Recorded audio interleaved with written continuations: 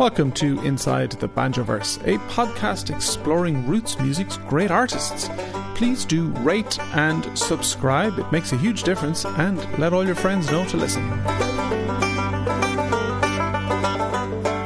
This is Enda Scahill from Irish bluegrass crossover band We Banjo 3. Before you freak out, don't worry, there's actually four of us, and mostly just one banjo. That's me. Joanne O'Connor is a multi-instrumentalist, best known for her banjo playing. She's well loved in Irish music circles because she's an extremely kind person, very, very funny, a great sense of devilment, and a devil-may-care attitude as well. I've known Joanne for many years, and we spent quite an amount of time joking and slagging about her love of polkas and slides, but we'll get into that perhaps during the interview. We're going to start with a piece of music written and performed by Joanne called The Banks of the Alahon.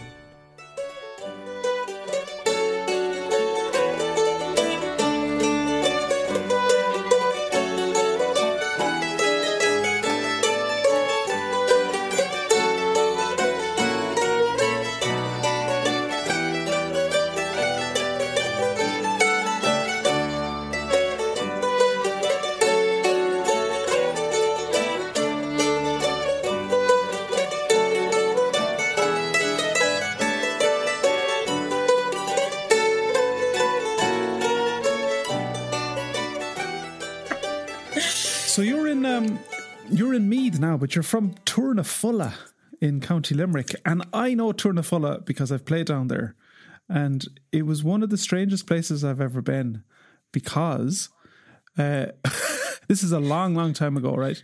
20 years ago, myself and Fergal went down to play a concert. And I brought, Gillian came with me, my wife. Yes. And as we drove into Tournafulla, we'd meet cars on the road and everyone would wave at us. Yes. And I thought we were famous. And it turns out that just in Tournafulla, everybody just waves at everybody when they're in the car. And they didn't know who I was at all. I was a bit disappointed. When you say that, I'm laughing because when I was doing my driving test, one of the habits that I had to try and knock out of myself in order to pass my driving test was waving at people because we just all waved. I can imagine the driving tester is like, why are you waving at all the... Oh, yes. Oh, wow. So come here to me. Do you come from a big family then? I am the eldest of 7. Yes. And actually, we were spread across 23 years. Wow. Yeah, so it's gas. My second youngest brother, I was doing my leaving cert when he was born. And then my youngest brother, I was actually gone from home and I was living in Dublin when he was born. And it's quite funny. I actually had started going out with this guy, right, just before he was born. And in work, I had said to them, when I get the phone call, I'll be just leaving. So I'll be taking a week off work because I need to go down and look after the younger ones when my mum is in hospital. And so I got the call and there were no mobile phones at the time.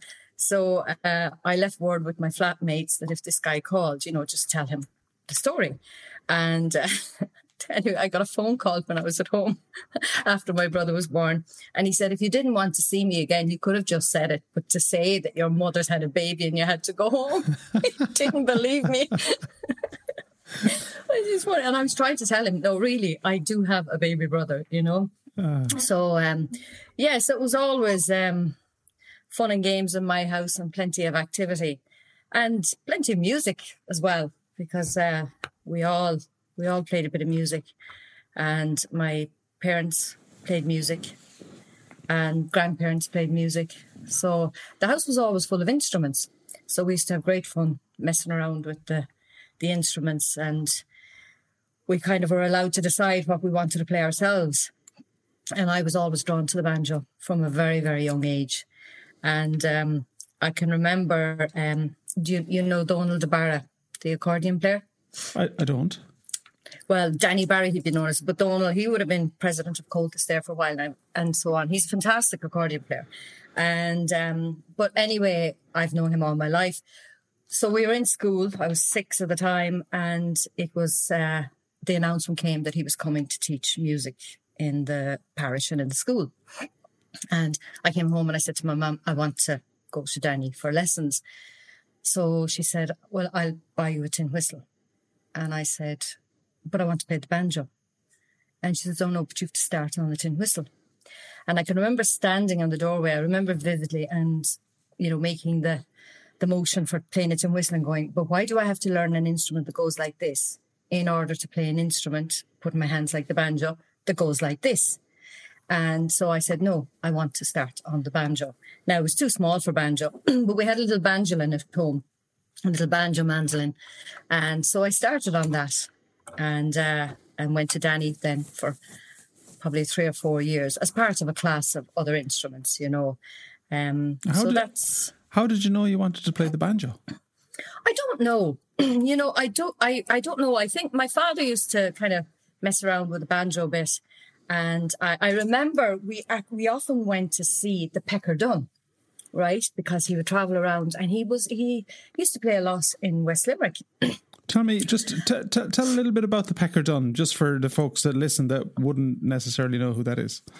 Well, I wouldn't know a lot about him, Mike, but he was a travelling musician.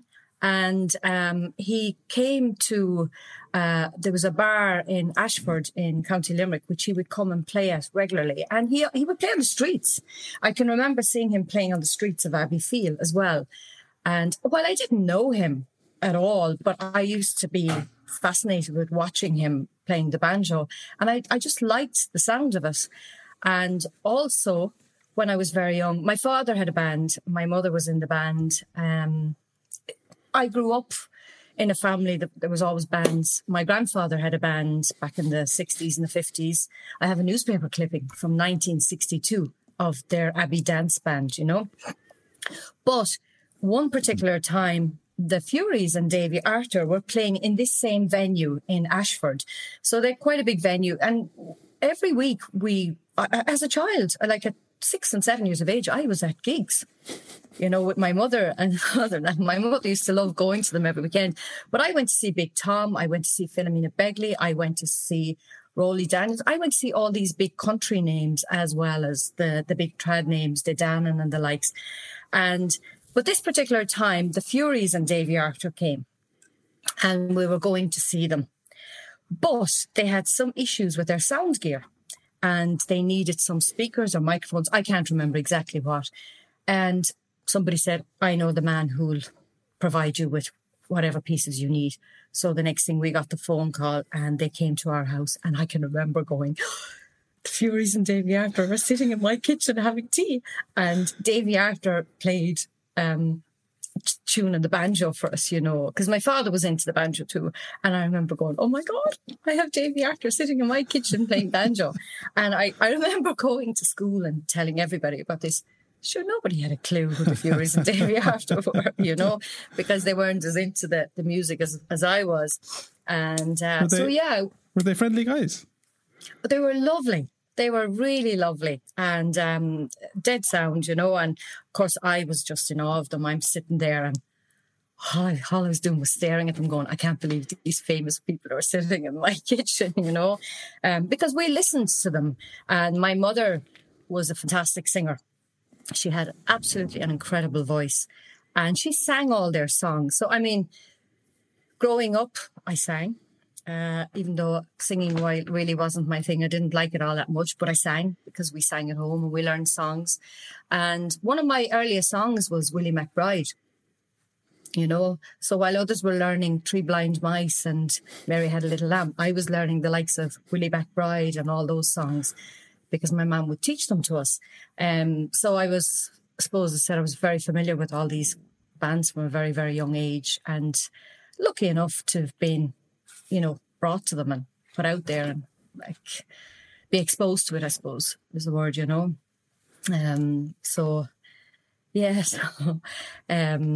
Was there a wider community of musicians then in Tournafulla? Oh, there was. You've been in Tournafulla. It's as remote as it gets. It's not really a place. It's you don't know that you're there. Like it's not. You don't know there that isn't you're even a there. crossroads. It's No, as I say, if you blink, you'll miss it, and it's in the middle of nowhere. And growing up, part of me wished I could be in the town. With the townies in Abbeyfield, I'd love to have lived in the town because I felt they had the shops beside them, they had everything. And it wasn't until I grew up and started coming back home that I really appreciated just what actually a great little place Tournafulla was. And when I got married and the Dubs, my hubby Fran from Dublin, a musician as well, but when the Dubs came down, they loved it. They talked about it for weeks afterwards, saying this amazing little place and this one little pub in the village that had an outdoor toilet, they thought this was fantastic because they'd never experienced the remoteness of it. But growing up, you had all the choices were music, dancing, and GAA. So everybody did music, everybody danced, and I mean everybody. Every child danced from the age of 4. Set dancing, Cayley dancing, and then some Irish dancing too, or Shanos. And everybody played hurling. That was the sport. That still is the big sport of the parish. And we all played music. So if you didn't play or dance, you were probably an outside, you were on the outside looking in. So I was very lucky that way that there was a big love for the music in the parish. And the parish as a whole took part in things like the All-Ireland Renboy competition every year, which took place in Listowel, at the Listowel races. So I can remember, and we used to take part in what was the Scorriocht, if you can remember Scorriocht, and that came along before Plérica and so on. And I can remember I actually have a photograph which was sent to me recently where I was 6 and I was the youngest in the Scorriocht group when we won the Munster. The photograph was taken of us at Ennis. In Ennis at the Munster Scorriocht, and we went on to the All-Ireland. And I was in the Renboys as well from the age of 6. So at that point, I would have been dancing more so than playing because I wasn't yet at the point of being able to play at speed. Was the Renboys competition, was that around, it was hardly around Christmas Day, like when it's traditional? No. The Renboy competition was in September. So the Listowel races, which are on every September, and on the Friday night, the last day of the races, it was just fantastic. I used to live for it. The whole town of Listowel, you were there at the Flas. It was an amazing town when it came to atmosphere for festivals. The whole town would be alive. The big gig rig down in the square, and the hall at the top of the town. I don't know if you ever remember the hall. The banjo competition was often held there, actually, at the Flas. And you'd congregate there, all the different batches, Renboy batches, and they'd come from Cavan, Meath, all over. And the committee looking after it would have the rolls, the hot rolls, and the cups of soup, and everyone would be fed rolls and soup while they were getting into their Renboy gear and practicing. And then when it would come to your turn to go on stage, you all had your banner. So we were the Tournafulla Renboys, and then each batch would have like the pikes, as we call them, the fork pikes, and turf, which would be pounded into that and dripped all over with petrol. So when you'd go out onto the street, that would be lit up. And on either side of your batch of Renboys, they'd march with the lighting turf up on the pike, and you'd have your banner. And you'd march through the town, and the crowds would be on either side. And you'd play your marches as you march through the town. And then you'd march up onto the stage, and you would do, I think it was 20 minutes of a Renboy performance, which was a mixture of music, song, dance, storytelling. And you'd have a theme. So the theme really was based around Renboys on St. Stephen's Day. And you'd have a Farah tea and a Banna tea. So on stage, you'd have your pretend fireplace and your Banna tea and my mother was always the Banna tea, actually, I can remember, and she'd be welcoming us all up on the stage, and then we'd come in to perform, just like the whole Renboy idea for St. Stephen's Day. And so like Renboys was a really strong tradition in Tournafulla when I was growing up. And I can remember at 7 getting on my bicycle at 9:00, St. Stephen's morning. I used to prefer that to Christmas Day, St. Stephen's Day. And at the time, my cousin was playing. She was a couple of years older than me. And when I think about it, I would not let my 7-year-old go off and do it. But yes, I did it on my bicycle with my mandolin around me with the strap. And I would cycle. Now, if you can remember when you were in Tournafulla, when you were getting to Tournafulla, you were coming from the main road and you climbed first and then you came down into the valley for the village. And it's zigzag, steep roads down into the valley. Well, I would cycle down that road with me mandolin on me and I'd wake my cousin up. We'd have a bit of breakfast and off we'd go for the day. My parents would have no idea where I was. Nobody would have any idea.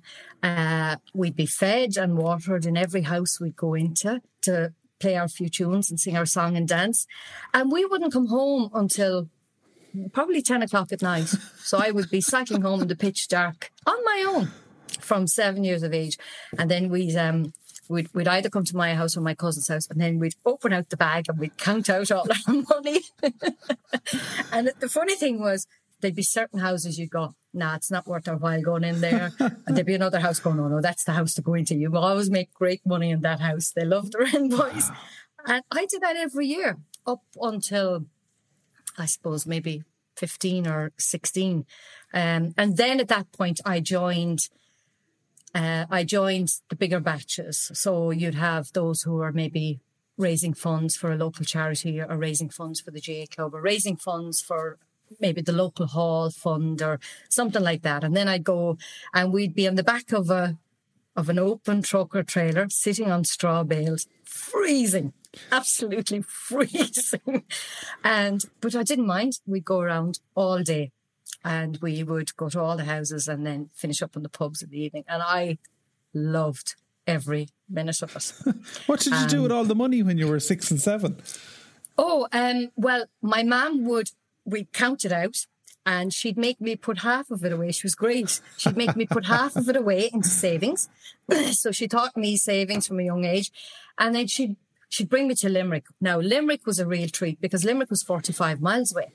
So when I was young and you'd no bypasses in, Rathkeil, Patrickswell, none of these towns were bypassed and it was real windy roads. It took us an hour and a half to get to Limerick City, even though we lived in Limerick. And she'd bring me to Pennies in Limerick. She'd bring me shopping.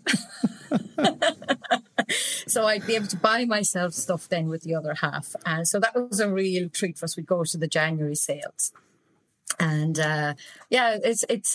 it's great memories. I haven't thought about that in a long time, but now chatting with you about it, it's brilliant. Then when I moved to Ashbourne, I was delighted to hear that the Wren Boys were still going strong here in Ashbourne. And just the one batch every year, and they would do it for charity. So immediately I contacted them and I said, I'd like to come along with you. And I went to the Wren Boys here every year up until COVID. It didn't happen last year now, previous year. And then when I had the kids, as soon as Aisling, my daughter, was 3, I had her out with me in the Wren Boys here. And I said, come on. And I'd dress her up and we'd go off for the day with the Wren Boys. Would you catch an actual wren? Yeah, no. Because they do that in Dingle, don't they? Or they used to do it in Dingle. Yeah. It's they're sort of different traditions throughout the place. It's very, very traditional in Dingle, and they're out at the crack of dawn, which was kind of the original tradition as well, out kind of before it gets bright. Now, we were never going to get up that early. 9 o'clock, 10 o'clock was the earliest I was going to get up for it. So, no, we never did that. We just did the whole going around, dressing up and performing and painting the face and that. And I still, upstairs, I have my press where all the Wren Boy gear sits. And then whenever I need that, for be it the Wren Boys, which the Tournafulla Wren Boys still take part in the Wren Boys in Listowel every year. That competition still goes on. Yeah. And it's incredibly strong. Really, really still incredibly strong in West Limerick, which is fantastic because I think a lot of parts of the country, the tradition has started to disappear over the years. But that's what's great about home. They still keep that tradition alive. I think it's important. It was a massive part of the tradition growing up, and I'd hate to see it die off, you know.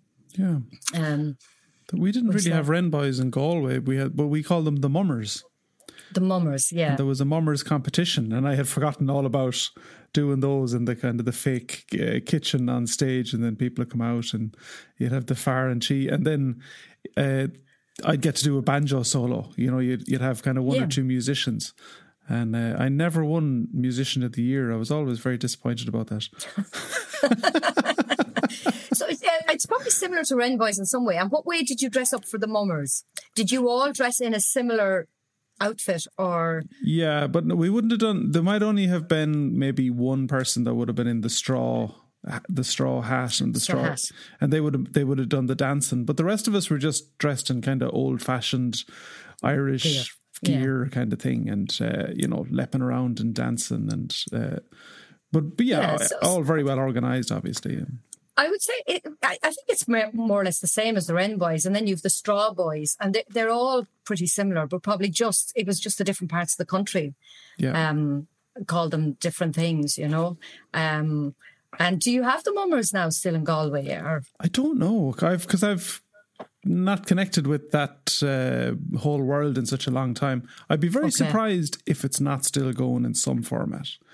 Okay. But as you said, it's brilliant for kids, right, who are growing up playing music, and you know, you need to have an outlet and something to practice for, and that's why the competitions and the Flacyols are great. And then something like the mummers, and more than yourself now, wherever we went to, I think it was New Inn in East Galway. It was in the middle of nowhere.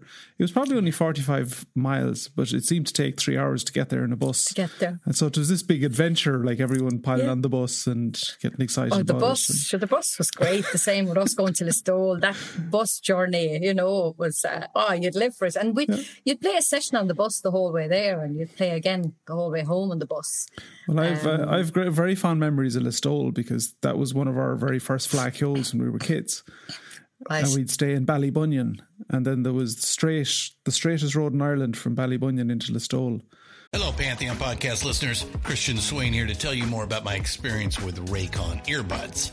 Our family now has 3 pairs of Raycon earbuds around the house, and my wife just grabbed a pair of the Headphone Pros to replace some headphones from a company that was double the price.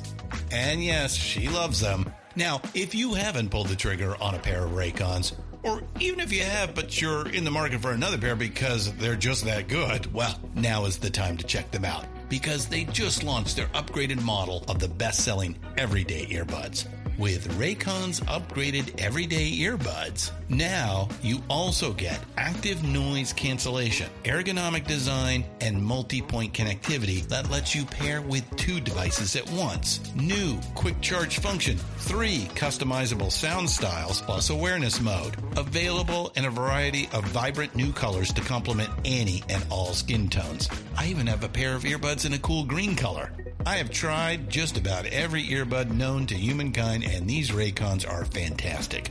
Seriously, if you've been wanting to check out Raycons, there truly is no better time. You're going to ask yourself why you didn't check them out sooner, and Raycon offers a 30-day happiness guarantee. So what are you waiting for? Go to buyraycon.com/Pantheon today to get 20% off your Raycon order, plus free shipping. That's right, you'll get 20% off and free shipping at buyraycon.com/Pantheon. buyraycon.com/Pantheon.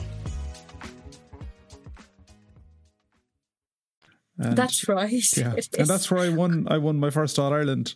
Oh, brilliant! When I was 11, I was in Listowel, so I've a soft spot. Yeah.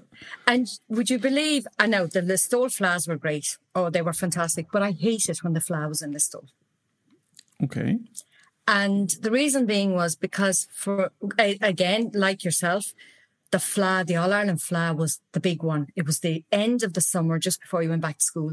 And it was a real adventure to go away. And we used to camp at the Fleadh. But when the Fleadh was in Listowel, we stayed at home. Because there was no point in us going, like, we could stay at home and just travel in and out to Listowel. So I hated when it was in Listowel, because I didn't get that adventure of going away and camping at the All Ireland Fleadh. Where I used to love when it was in Kilkenny, and where else? when I was a teenager. You see, it was in Listowel for 3 of the years. Probably Sligo, actually, was it? Sligo. I absolutely loved Sligo. I think, looking back, and I had this conversation with Teresa O'Grady and the gang. We were all great buddies growing up. We all grew up in the same era, and we would all agree that Sligo were probably the best flas. We just had great fun. And actually, I'll give you a funny story. You can remember the Silver Swan as it was then, the Glass House now. And the Silver Swan was the place to get into when the pubs closed. And then you got to stay there all night playing music. But sometimes we'd get there and it would be closed and locked and they wouldn't let us in. The bouncers wouldn't let you in because they had shut the doors. And I was the skinny little one, right? So they'd bring me down. We used to walk down along the side, along by the river, and there was a bathroom there. And they would lift me up. And I would fit in that little... When I didn't fall in and break my head or crack my skull open, they would push me up and in, and I would climb in that tiny window and try and maneuver my way in such a way that I didn't fall head first into the toilet. And then they would all go around the back because there was a fire door there. And they'd all be there ready and waiting. And I remember the ballroom would be fairly dark and there'd be sessions in every corner of it, but they would have the lights down. And I would go to the fire door, open it, the alarm would go off, everyone would run in, scatter into all the corners of darkness, myself included. The bouncers would come, they'd be looking around to see how these doors opened. They would close the doors and off with them again. But we were fine, we were in. And that was it. Then we could stay in for the night and play music until the morning. Wow. Sligo was particularly wild. I think in comparison to a lot of the other towns, people used to say it was because you'd have a huge influx of people from Northern Ireland that would come down and they just brought an extra level of madness. They wouldn't make the trip to Listowel in the same numbers, you know. That's right, yeah. Oh no, they were definitely the best flas for me. And Sligo, it was in Sligo for 3 years, that's right. And oh God, the first year in Sligo we camped. And actually, that first year, I have a funny story. It's bringing back great memories now, actually. And I was camping with the West Limerick gang and some of the gang from Cork. And I can remember on the Sunday night, at about 4 o'clock in the morning, I was starving. And I got myself a chocolatey eclair, you know, those lovely eclair pastries. And I had one. Oh, sure, look, it was gone off. But on that night, we got back to the campsite and I could feel my stomach going. And I spent the night throwing up into a ditch. But the next day we were coming home and Con Herbert, who's a dear, dear friend of mine and probably plays a big part in me having continued in music to the extent that I did. But Con was driving and there was Tim Collins and Mike Collins, you know, Mike, Banjo Perry's brother, and a number of others of us, all packed into a car. When you think about it, there was probably 5 or 6 of us in the back seat. And so we had the trailer and the tent and all the gear was in the trailer. And I can't remember what town we were going through, but we were going uphill.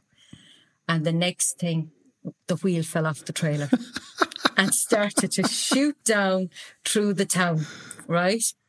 And so Con stopped the car, everyone jumped out and they're all running down to try and grab this wheel, which is flying through the town. And I'm throwing my guts up on the footpath at the side of the car. So they get the wheel back on the trailer. I finish getting sick, back into the car and off with us again for the next part of the journey. Oh my goodness. Oh, so yeah, great laughs, great times, you know. Yeah, God, what would your kids think about all of this? I've told them the stories. You know, they think it's great. But you know, I was always determined when the kids came along that I would bring them and I would kind of introduce them and expose them to that, the fun and the crack as well as the music from a young age. So, like, Aisling was 3 months old. when she went to her first Willie Clancy, and she sat through a 12-hour marathon session and sat on Fran's lap and just clapped away. Not a bother to her. She loved it from a young age. Same with Connor. I brought them to every festival, and you know yourself, the friendships kept a lot of us in it when we were young, and making friends and just having the fun with them. So I made sure that Aisling and Connor were introduced to that at a very, very young age.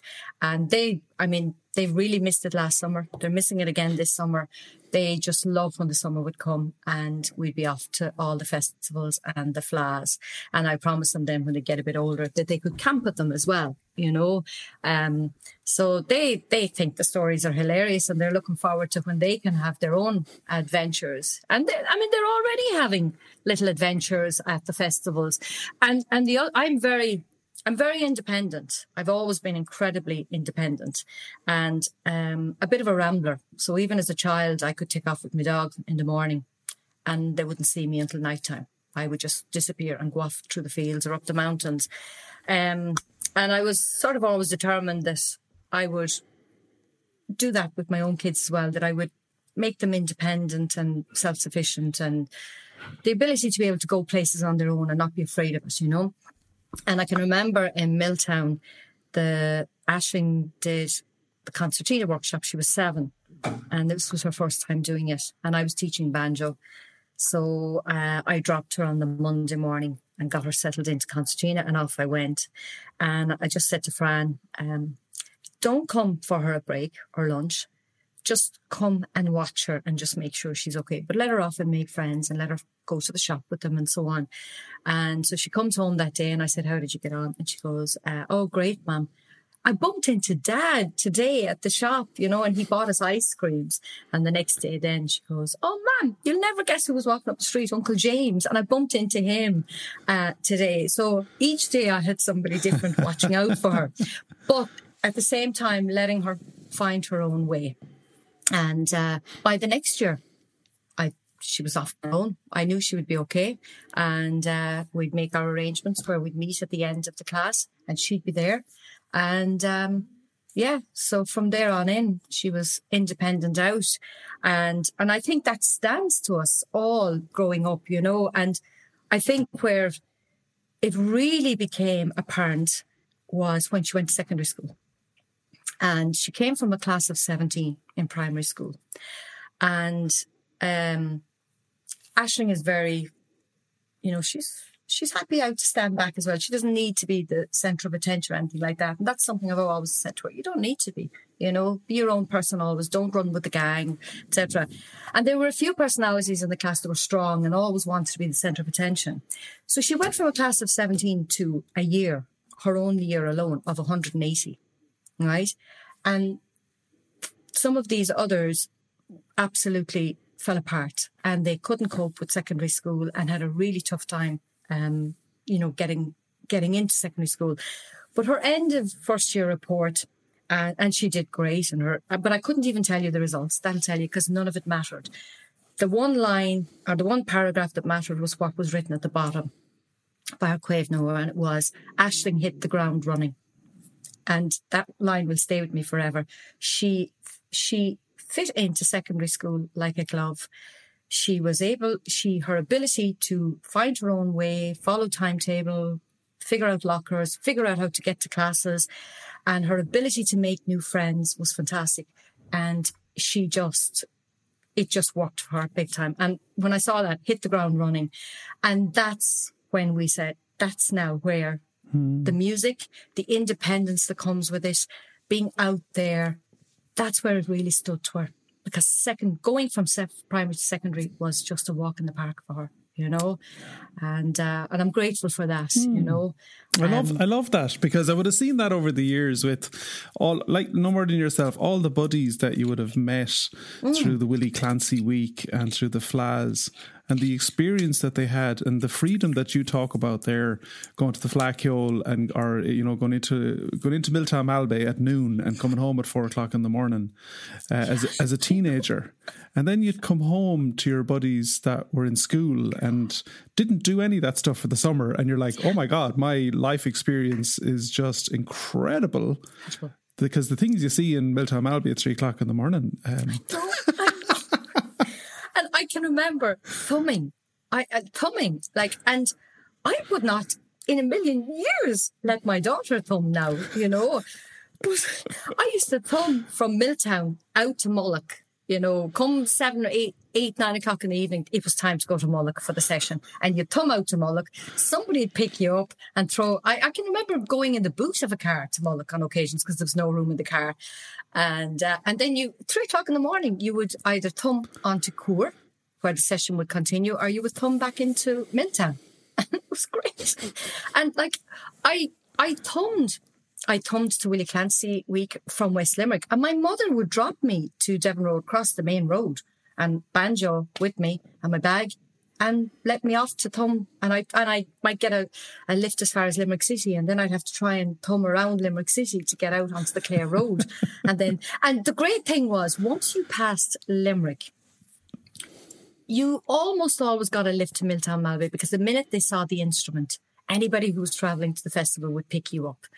And if you got as far as Ennis, you were guaranteed a lift, because again, anybody on that road from Ennis, they were going to Willie Clancy Week, and they always gave you a lift. But actually, myself and Sheila Meany, actually, a great friend of mine from Ennis, fiddle player, and one particular time we were thumbing from Ennis, and the Crusties, as we call them. They used to be big into, they were always in Milltown Malbay at the time. So we got into their lovely kind of Volkswagen converted van. We thought this was brilliant. By the time we got to Milltown, well, my head was spinning, right? Because they were smoking all around them in the van, and we ended up inhaling it. So by the time we got to Milltown, we were as merry as anything, you know, and just, as I said, I don't think I would let my daughter do that now. But, yeah, they were like, they were all great times. And like that, you're talking about the buddies, and you mightn't see some of those friends since Milltown the previous year, and you'd fit right back in. It's like only a couple of days had passed and not a whole year. And that's what I loved as well. And that's what I still love today about the Music Friends, is it doesn't matter if you don't see each other for ages. That friendship it's a different kind of friendship, and it's a real strong friendship. And like you said, my friends in school, and, you know, they weren't involved. They didn't get that. They couldn't understand that. And I can remember in secondary school, the Christmas concert, or there might be something for St. Patrick's Day, and I'd be going in with my banjo. And some of them would be, you know, smart and be slagging you off. I was called Sissy for, you know, playing trad music. And I was lucky in that I never let it bother me, because I could see the bigger picture. And I always knew that at the end of the day, I was the lucky one to be playing the trad music, you know. So it never got to me. And I can remember then in, I don't know, it was my first trip abroad, and I was 14, and I was asked to go as part of the Irish group. We were representing Ireland at the International Youth Festival, which was taking place in a place called Inverness in the Highlands of Scotland. One of the most amazing places I've ever been in my life. And I would probably say it was still my favourite trip, because it was my first one. And the fun we had and the crack. But I can remember the teacher, I think it was an Irish class, asking, so what are you all doing for the summer? And one would say, well, we're making the hay, and we're going to the bog to do the turf. And I got a job in the corner shop, whatever. I said, I'm going to Scotland representing Ireland as part of the International Youth Festival, playing the banjo. And I remember two particular girls turning around going, how did you get on that? And my answer was, I said, that's because I'm a sissy and I play trad music. I remember getting great satisfaction out of that. You know, that's because I'm a sissy and I play trad music. Yeah.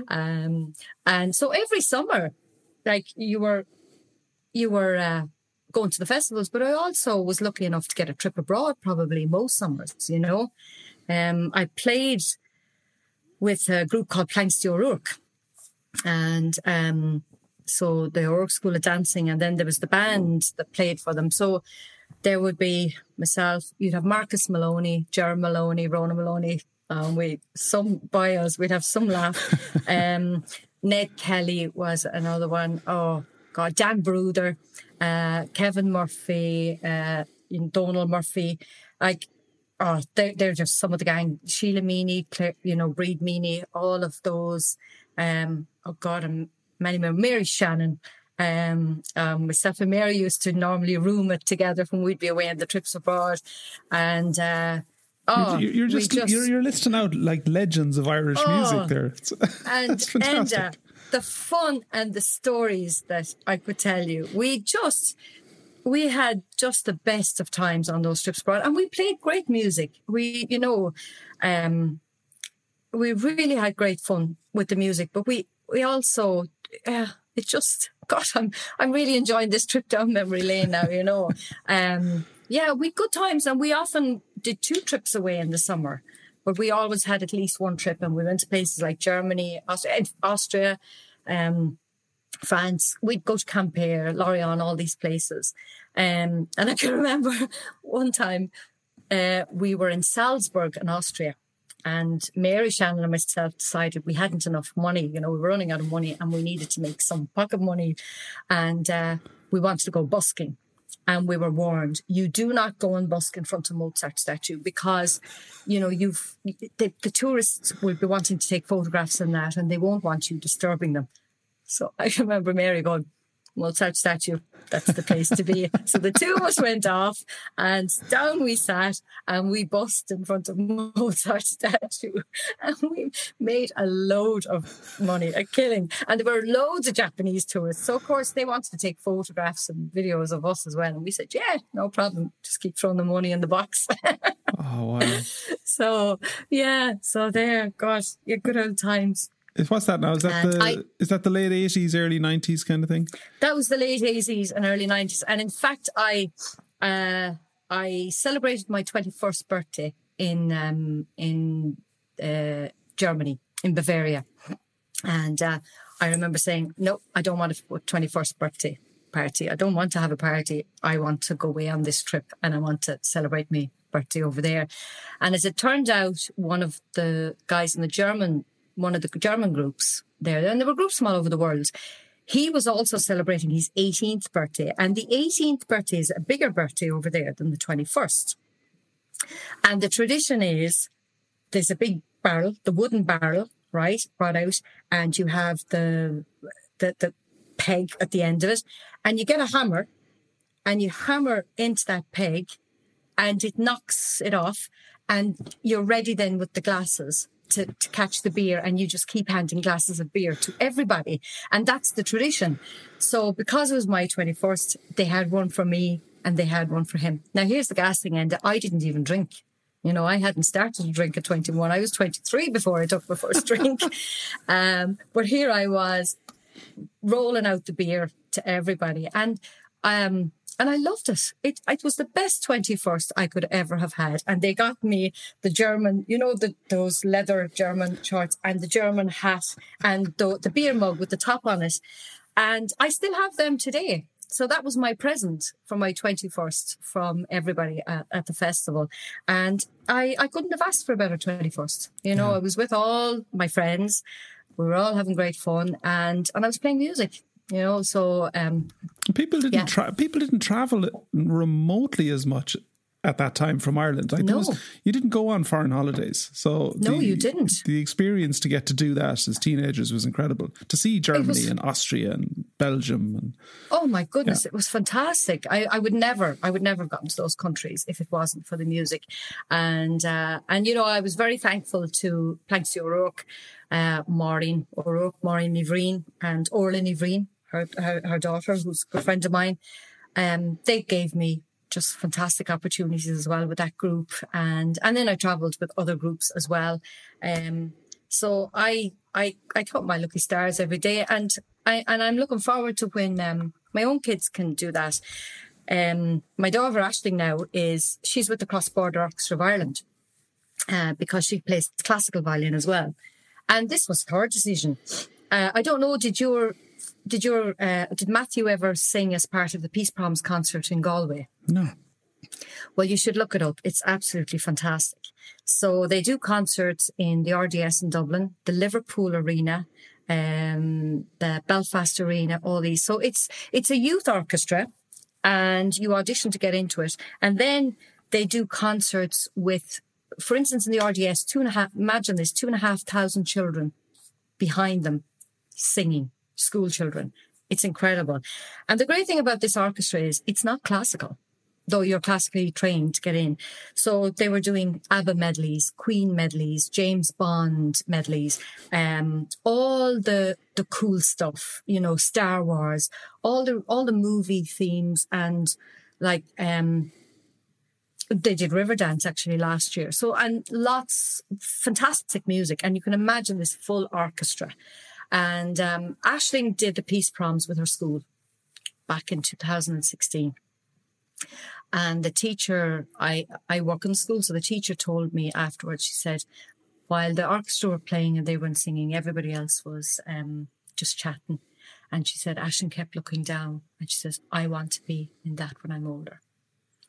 And she came home and she goes, I want to learn the violin because I want to get into that orchestra. And I thought, yeah, grand. I said, you're on concertina, and she was doing piano. And I said, that's enough for you at the moment, right? You have enough going on. And she goes, no, I want to learn it. And I said, yeah, when you're older. So her communion came, and as part of her communion, my father gave her €150. He gave her that. And then she comes to me and she goes, now, Granddad gave me this. I'm going to buy my own fiddle if you won't let me get one. And I remember going, that's my daughter. Yes. And I said, you can get one. Absolutely. The fact that she came and went, I'll buy my own one if you don't give it to me, if you don't get it for me. And she started it. That was 4.5 years ago. And then she auditioned and got in 2 years ago. So she was 12. And she went off. I dropped her to the airport in January of last year. She was 12. And she met the group, the orchestra, and I said goodbye to her. And off she went, off to Liverpool. And I picked her up from the airport at the end of the weekend, and she came home, and not a bother in her. And off she went, as independent as anything. And Connor now, my son, he decided he'd like to be part of it as well. So he's doing what's called the Count Us In program, and he's on trombone. So he's learning trombone. And next year he gets into the orchestra, and I'll do the very same as well. When he's heading off on his trips, I'll drop him and go, bye-bye, see you at the end of the weekend. And they have to make their way through the airport with others. They're staying in hotels. They have to make sure get up in the morning, have their food, get on that bus, get to their rehearsals, make sure they're in their gear for their orchestra on stage doing what they're supposed to. It's fantastic life lessons. Brilliant life lessons, you know. And the trombone is going to be an absolute winner in the next Wren Boys outing. I know. And he's trying all sorts of things here on it now. He's the latest thing. He only started in November, but he's actually, he learned the A-team theme, and he's currently trying the Sunday game theme, you know, for the GA. And he's getting great fun out of it, you know. And like, he's going to love the orchestra. He's going to love being a part of that. And again, much like the trad scene, the friendships Aisling has already are just amazing. And the experiences of trad. And in fact, actually, if COVID allows, she's playing in Carnegie Hall next Easter. Wow. And we'll be going over, obviously, for that. We have. I'm there going, oh my God, all the years I'm playing, and I've never had the opportunity to play there, but I'm going to go and see you there, you know. Yeah. So hopefully Easter is all going well. Easter is when the orchestra are going to do New York. And I mean, to me, that's the ultimate, you know, Carnegie Hall. So yeah, it's just great experience. But you know, like any of us, and I'm sure you've heard this yourself, oh, you're so talented, you know, and people say, oh, you're so talented, you're all talented. And I go, yeah, we put a lot of years of hard work in to get to this point. And as I say to them, you know, keep working hard, guys. You'll reap the rewards. And now, as I said, there you are. You're going to be going off to New York next year playing. You've already done Liverpool, the RDS, Belfast Arena, and that's because of the hard work you've put in. And now you get to enjoy it, you know. So, who are your musical heroes? My musical heroes, I would say, growing up at home, I was born, you could say, into polkas and slides, the whole Sliabh Luachra music. So Johnny Leary was, I absolutely loved his music. And Dennis Doody was another great musician who passed there some years back, an accordion player, not as widely known as Johnny Leary, but nevertheless fantastic musician. Dennis McMahon was another one. And I think the reason was, as a child and joining sessions, their warmth and how inviting they were and how willing they were to play with you will always stand out for me. And I can remember at a very young age being in Milltown Malbay and playing with some people. And Dennis Doody actually came and joined me and said, "Oh, I'd love to play a few polkas with you." And I can remember just being absolutely blown over by this, going, he actually was happy to play with me. And it was wonderful for your confidence that they considered you worthy musicians even at that young age. And I mean, as I said, I just loved all the tunes we learned initially at home were polkas and slides. Polkas, slides, jigs, hornpipes were the main tunes, with very few reels played. So they would have been my heroes locally, if you like, and in the whole Sliabh Luachra region. When it comes to banjo, I can remember going to the Fleadh, being brought to the Fleadh in Listowel. And Jerry Murphy, I don't know, did you know Jerry Murphy or do you know Jerry Murphy? Jerry Murphy, a fantastic banjo player from Corrikerry in West Limerick, and would have played mainly with Francis O'Connor, the flute player, and Joni Nolan, the accordion player. So they would have been a trio and duets and so on over the years. But Jerry is a fantastic banjo player. And he was competing in the All-Ireland. And we went to the senior banjo competition to support him and to see him. And I can remember John Carty getting up and playing. And I'll always remember sitting there and my mouth just dropped when I heard him play. And I went, "Oh, I want to play like him. I want to be like him. He's who I want to be like when I grow up." And my father used to be like the taper. He used to be there with the tape recorder and he would tape all the banjos, competitions and so on. And he loved listening back to them. And I can remember coming home and going into the room with that tape recorder. How I didn't ravel the tape is beyond me. And I rewind. And because my music teacher was Donald Barra, Danny Barry, who was an accordion player. And the one thing he said to me was, "Go every second go. The throbs go every second go." But other than that, he couldn't teach me anything more. So I depended on recordings and watching other banjo players to try and learn stuff. So hold on. Go every second go. That was picking technique. That was just down, up, down, up, down, up. He said, just keep going down, up, down, up, down, up. You know? I love the simplicity. Go every second go. Just go every second go. That was I remember the words, go every second go. And I remember going and doing that. But then listening, I listened to John Carty, and I started to try and mimic what he was doing. And another banjo player at the time, who I would really consider a big influence on me, and he was competing at the time. He probably was under 18, maybe, was Sean Houlihan from Cork, who has lived in England for years now, back in Ireland. But I used to record him, and I got to play with him one time. I can remember at the Munster Fleadh, and he was so lovely. And he gave me little tips and said, try this and try that. And that was how I started picking up the whole banjo playing. And then, of course, Stockton's Wing were the big band of the 80s. And I was allowed to go and see Stockton's Wing, And so, of course, Kieran Hanlon was on stage on banjo and mandolin, and I would have all their tapes at the time, their albums, and I would listen to him and I would try and mimic his playing. So they were probably, I would say John Carty was probably the biggest one. And then actually Brian McGrath started coming a lot to West Limerick.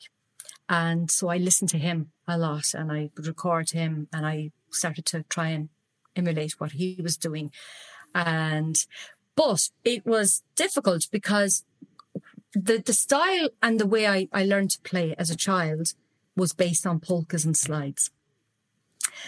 And whereas fiddles, concertinas, accordions, and the real raw Sliabh Luachra style, it's tied in with the dancing, right? The old style dancing where the polkas dancers glided along the floor. None of the modern dancing where it's battering and it's hopping up and down, but it was a gliding, and the same with the slides. And the music, that's where that style comes from. Like the music works with the dancing. And I danced polkas and slides as well. And so in playing with the other musicians playing them, I would try and mimic on the banjo what they were doing. I didn't have the ability to sustain the notes, so I found ways of trying to do that.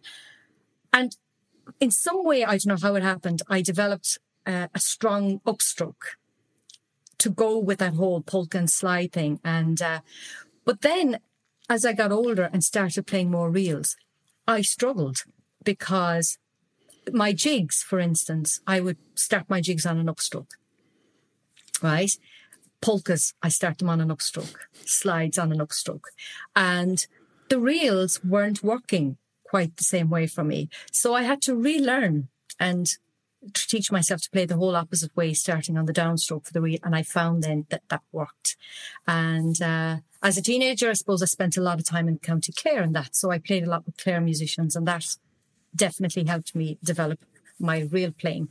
So, this just backs up my entire theory that polkas and slides are just really, really bad for music and the world and the environment and the world economy and world peace and everything. Yeah, stop.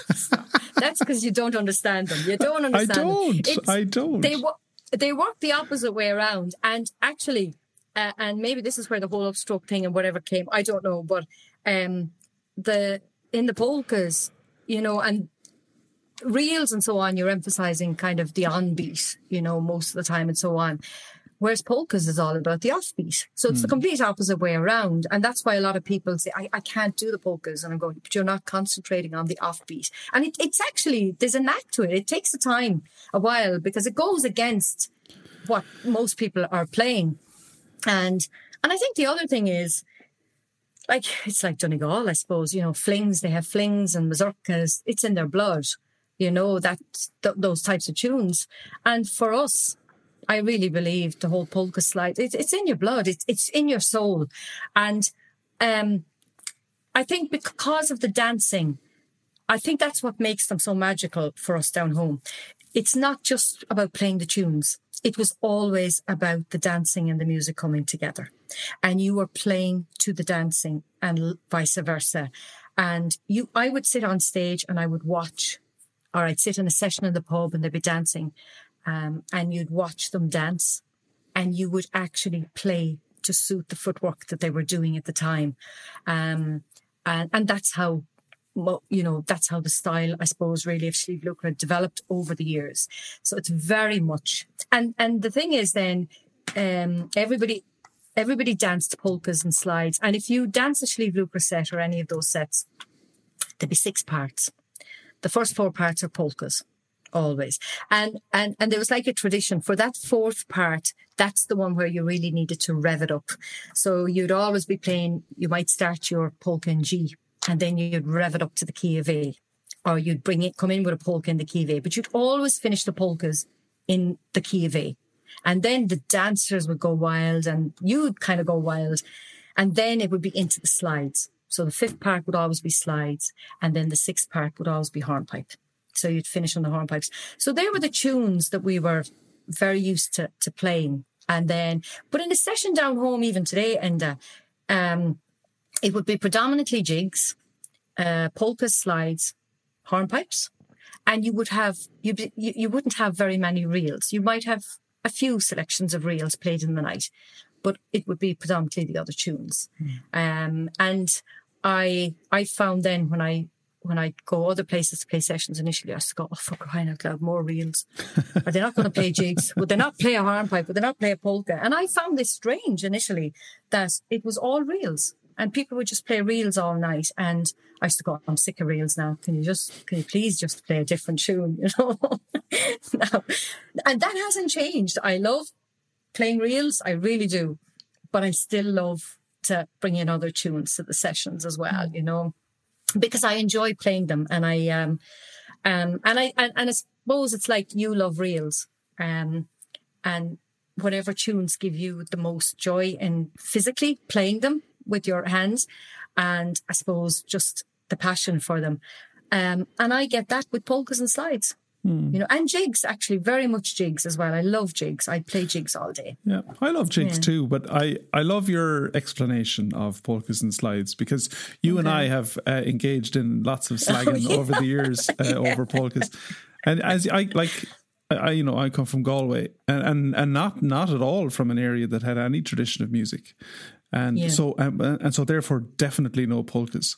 And when you begin playing loads of reels and jigs, and then you meet a polka on the banjo, it's like, I don't need half of the notes. Where do they go? And so but your explanation of focusing on the upbeat. Yeah, I'm not going to embrace great polka playing anyway, but the next time that I'm faced with it, I'm definitely going to try that. And the upbeat and filling it out with, I don't know all the jargon. I just know what I do with my left hand. You would know the hammer-ons, pull-offs. There's all these names for them. I just know what I do with the left hand to try and sustain the notes and mimic the feeling. And the other thing I do, which I tend to do in my reels as well, is I use tonal changes with my right hand, as in I use an awful lot of strong, soft, and very soft, actually, on certain strokes. And that, again, comes from the whole polkas and slides, because, you know, and in order to do that on the banjo, I developed ways, and it was softening notes as well, right down to where you almost couldn't hear it, you know. And I've really enjoyed doing that over the years, figuring out how to play them, you know, in a way that's kind of just, that keeps the passion going for them. You know. Did you ever think about making an album? Yes, I thought about it a number of times, and different things got in the way. Then the kids came along, and that got in the way, and I never found the time to really concentrate on it. And that is probably one of the good things that COVID and lockdown brought about, in that I have now started working on putting stuff together and figuring out what I'd like to do, because it has always been something I did want to do. I had plans on it years ago. But unfortunately as well, my health went against me over the years, because I got very sick when I was young and spent a lot of time in hospital. And I have an illness called Crohn's disease. So that took over life a lot for me as well, down through the years. Several operations, treatments, hospitalizations regularly. And the other thing, and the part of it that probably affects me the most, is my joints. I get arthritis with it. So there are times where I can't play a note, and I have no power in my right hand, and I try to play and the plectrum literally falls out. Wow. And at the moment, when I'm playing at the moment now, I can't. I normally bend my thumb when I play, and I would use my middle finger to flick that upstroke, which was pointed out to me by adults at the Willie Clancy week when I was teaching there, going, what are you doing with your right hand? And I never was as aware of it before until then. And then I started to look at what I did with my right hand. But at the moment, for instance, in my right hand, my worst joints are my middle finger, and they're very swollen. So that finger cannot bend. And as I bring the Crohn's under control again, then that tends to kind of go down. So I get it in the wrists, I get it in the joints of the fingers. It affects me, my shoulders. And one of the, I think one particular time I didn't know what was, I thought I was having a heart attack. I actually got inflammation of the joints of my chest. And when I was into the hospital, I realised that that's what it was. So I've kind of battled on and off with that for years. And so I as I said, I could go through long stages where I wouldn't be able to play well. You know, I could play. The other thing that it has affected me over the years with this is my ability to play at speed.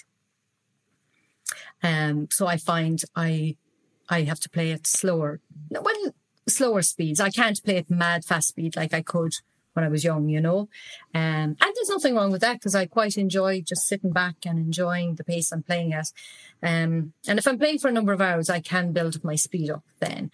But they're just a few of the little things probably that have held me back. But definitely, I've started to work on it now, and I'm determined to do one. I think it's nice. I think it would be nice to get to a stage of my life and go, well, I've done this. And I've composed a lot of tunes, and I've composed a number of tunes. Actually, I composed a really nice waltz the other day, which was sent to you.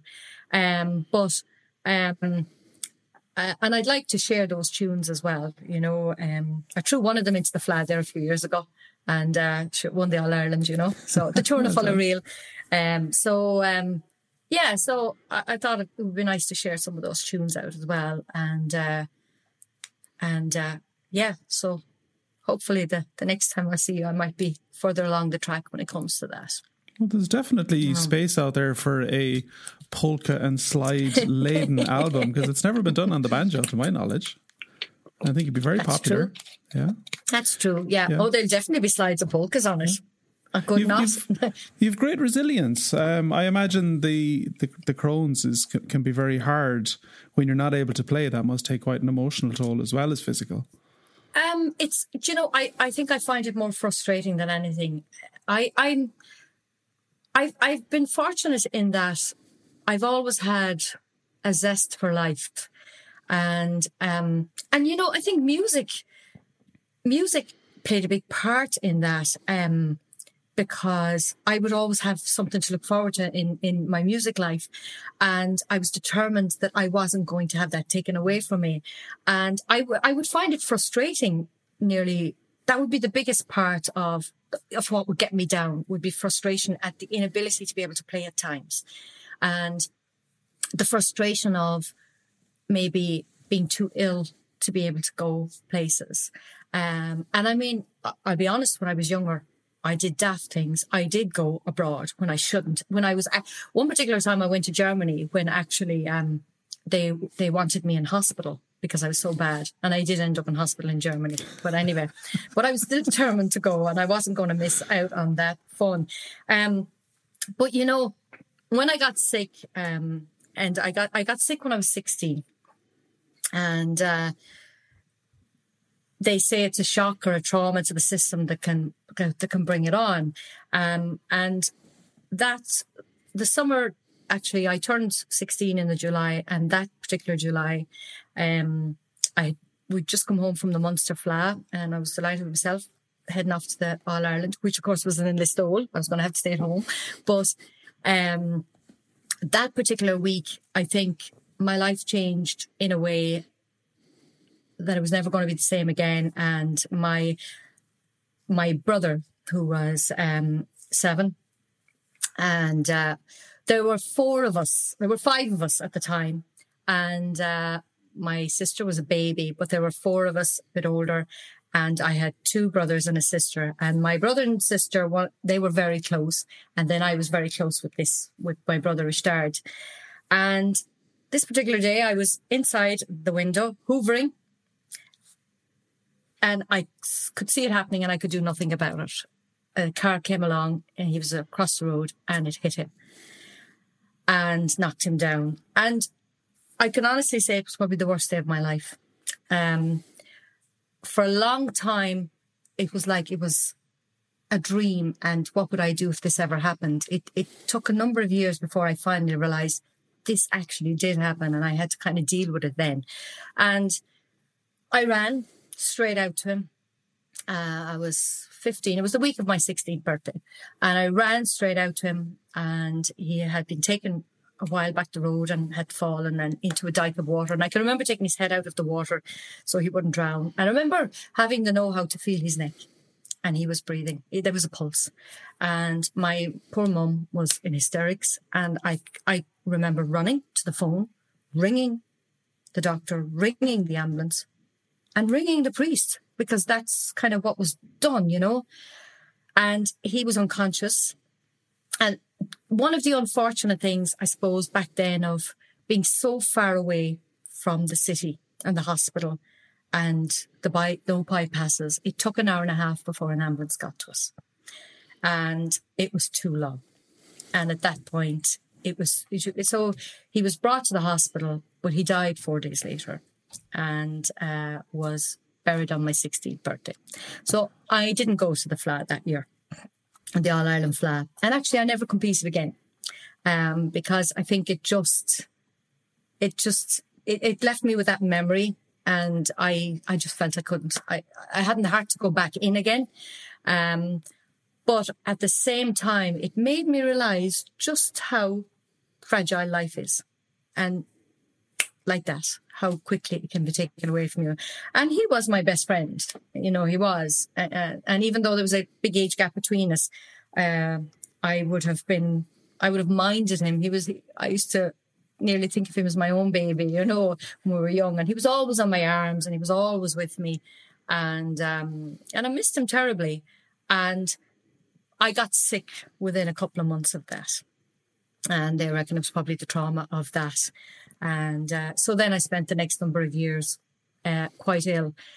And then at 21, I ended up being anointed and having emergency surgery. And at that point, I was down to 5.5 stone with the illness and literally hospitalised. I mean, I couldn't get out of the hospital bed.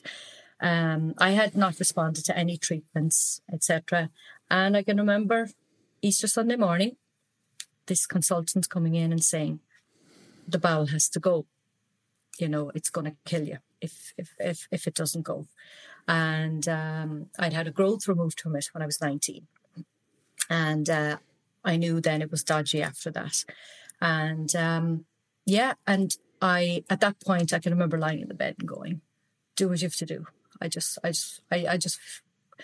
haven't the energy anymore, you know. And I had the operation and it kind of gave me a new lease of life. And I kind of made the decision then, I'm going, right, I have two choices here. I give up and die, or I get up and live. And I just said, no, I'm going to get myself well. I'm going to get back out there and I'm going to live my life. And it took a long time to recover. I actually had to have physio to walk after it. I couldn't walk and there was nerve damage on my legs and things like that. And it took me a long time to get back. But I suppose I'm lucky is in that I do have that determination to just survive, I suppose, and get on. And it's funny, some years later, I went to Australia and I have abseiled off Table Mountain. I have parasailed over the African Sea. I scuba dived in the Barrier Reef, and I can't even swim. And I did a skydive, a 14,000-foot skydive in Australia. And I can remember somebody saying to me, "Are you mad? Like, you went up in that tiny plane. You could have been killed." And I said, "Sure, I could have died years earlier, you know." So, so I decided I was getting out there and I was going to try all these different things that I'd always wanted to do in life, you know. So, yeah, I just, I suppose I'm lucky that I just get back up and I get on with it again. Wow. Because you're an absolute inspiration. And you absolutely have to record an album. And I was going to say, after listening to that, I promise not to slag you off about polkas again, but I don't think I'll be able to keep the promise. You'll have to. You couldn't break that now. It's a heartbreaking, that's a remarkable story. But your zest for life is absolutely inspirational and deserves an album. Oh, thank you. I promise I'll even listen to it. Polkas or not. Actually, you're going to laugh. You talk about polkas, right? And you're slagging me off about polkas. And it's only actually a couple of weeks ago, last week maybe, I was chatting to Teresa O'Grady and we were on Zoom here and we were having a laugh. And my phone rang. And I brought the phone over and I said, have a listen, Teresa, to my ringtone. And she fell around the place laughing. My ringtone for, I'll have to ask you what year now it was, for whatever, how many years it is it 15 years, 12, 15 years, has been Jackson's Polka. 20. They are. 21 is it 20 years? 21 years this year? I was there, said it must be definitely 15. Well, that is the ringtone on my phone. And actually, whenever I get a new phone, I download that onto it again and I set it up as my ringtone. And Fran would say to me, geez, Joanne, don't you think it's about time you change that ringtone? And I said, no, because I'll always know my phone when it rings, because nobody else will have that ringtone. And I'm so used to it, Enda, that I couldn't even consider changing the ringtone on my phone now. So there you are. Every day I listen to you playing a polka on my phone. That is, well, my God, that puts me in my place. That's fantastic. Oh my God. Listen, it's been an absolute pleasure. Listen, it's been a pleasure talking to you, and I'm delighted we got to do this finally, and I look forward to the end of all of this when we can meet up in Milltown Malbay again, and absolutely we can take the piss out of Kieran Hanrahan instead, maybe.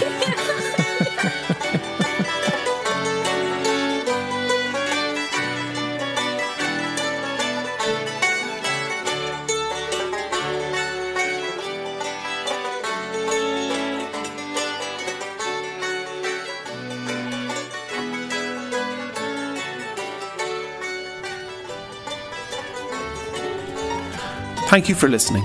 If you loved this episode, please head over to our website, webanjo3.com, to subscribe, rate, and do leave us a review. It makes a huge difference. See you next time inside Banjo.